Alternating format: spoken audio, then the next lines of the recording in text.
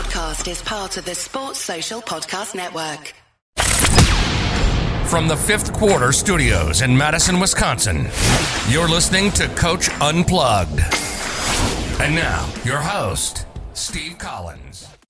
Hey, everybody. Welcome to Coach Unplugged. We're so excited you decided to join us. Make sure you go over and leave those 5-star reviews.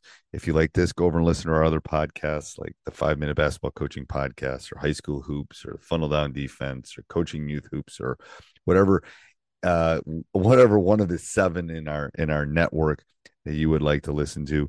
But before we jump in, I'd like to give a big shout out to our 2 sponsors. First of all, Dr. Dish, the #1 shooting machine on the market.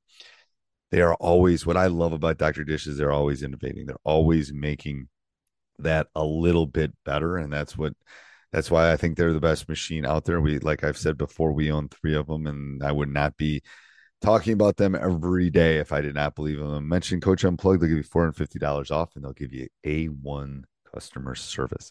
And then also what helps keep the lights on, what helps keep everything moving is teachhoops.com. It's for coaches who want to get better. It is a one-stop shop by a basketball coach for a basketball coach. I'm always working with my team 365 days a year, working on making us better. And I want to do the same thing for you. I'm giving you resources, one-on-one calls, office hours, a roadmap per se that will help you become a better coach. And we offer a 14-day free trial because I believe you should come in and kick the tires around and see if it's right for you. If it's not, that's fine. But I guarantee that you're going to love it. All right, let's head off to the podcast. Hey, everybody. Today, we're going to talk about different ways to make practice better. Super excited about this. If I look around, it's because I'm looking at my notes. But so I'm gonna start with a couple key things. First of all, I think in order to make practice better, you got to really empower your staff. You got to think of it as a well-oiled machine, and your alignment and your clarity with what you want to get done and what the kids need to get done need to be outlined. If we tend to break our staff up into small pieces, giving coaches specific players so they can build that relationship. So I think empowering your assistant coaches, and something that I probably didn't do early in my career, I think is really important. The next thing is when you provide, you have to think about disrupting, how you disrupt the session, and how you grow, and it's, you want the growth as in the players, but you want an explicit focus on things that you're going to do in practice, a clear vocabulary, a clear quote unquote Bible. And that if the players have clarity, the coaches will have clarity, and more learning will go on. And that kind of leads into the next thing that I wanted to talk about, the difference between teaching and learning. Teaching is sometimes what I'm doing in my math class when I'm stopping things to explain a concept or a skill. And to be honest with you, coaches probably do too much teaching, and there's not enough learning. The learning is the application of a specific skill. And how does the player learn that specific skill? Is it small-sided games? Is it sending home a scout? Is it watching something on Huddle? So focus on reinforcing specific things. And then I think as a coach, and this is something I'm going to really be working on, is how do you judge success, in practice? How is a success defined? Is it outcome? Is it, a specific time? Is it a specific mastery of a skill? I think those are things, when we try to keep things competitive so that we can kind of keep track of that clarity. But I think that's something you really want to look at.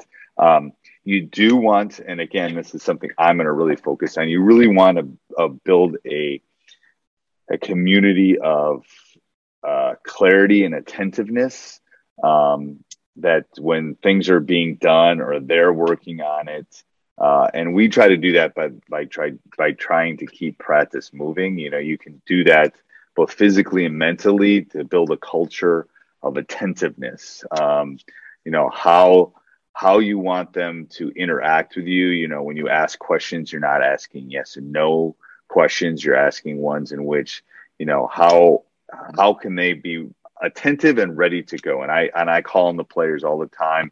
I have them repeat the drill. So they're being attentive and learning, just like in a classroom. You want them to be focused and not thinking about their geometry quiz and tomorrow or something, even though that's important. And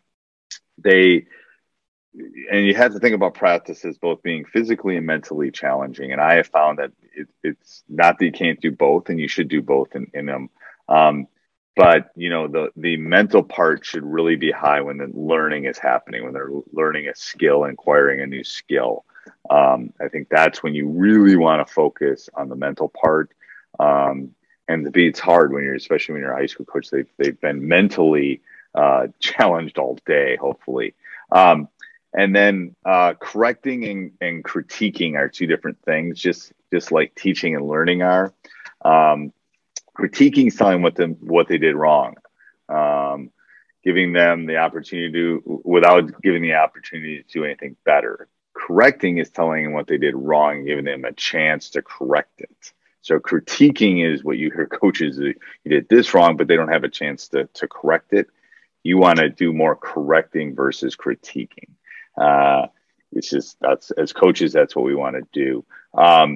So the best way that I have found to critique my own coaching, actually correct my own coaching, hopefully I'm not critiquing it, but to correct it is to video myself, to kind of see what I'm doing.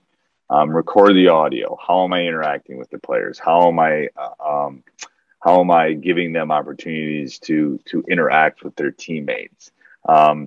Inviting other people in. I did this, you know, I call them self-scouts. Give yourself the ability to have a self-scout. Those are so important.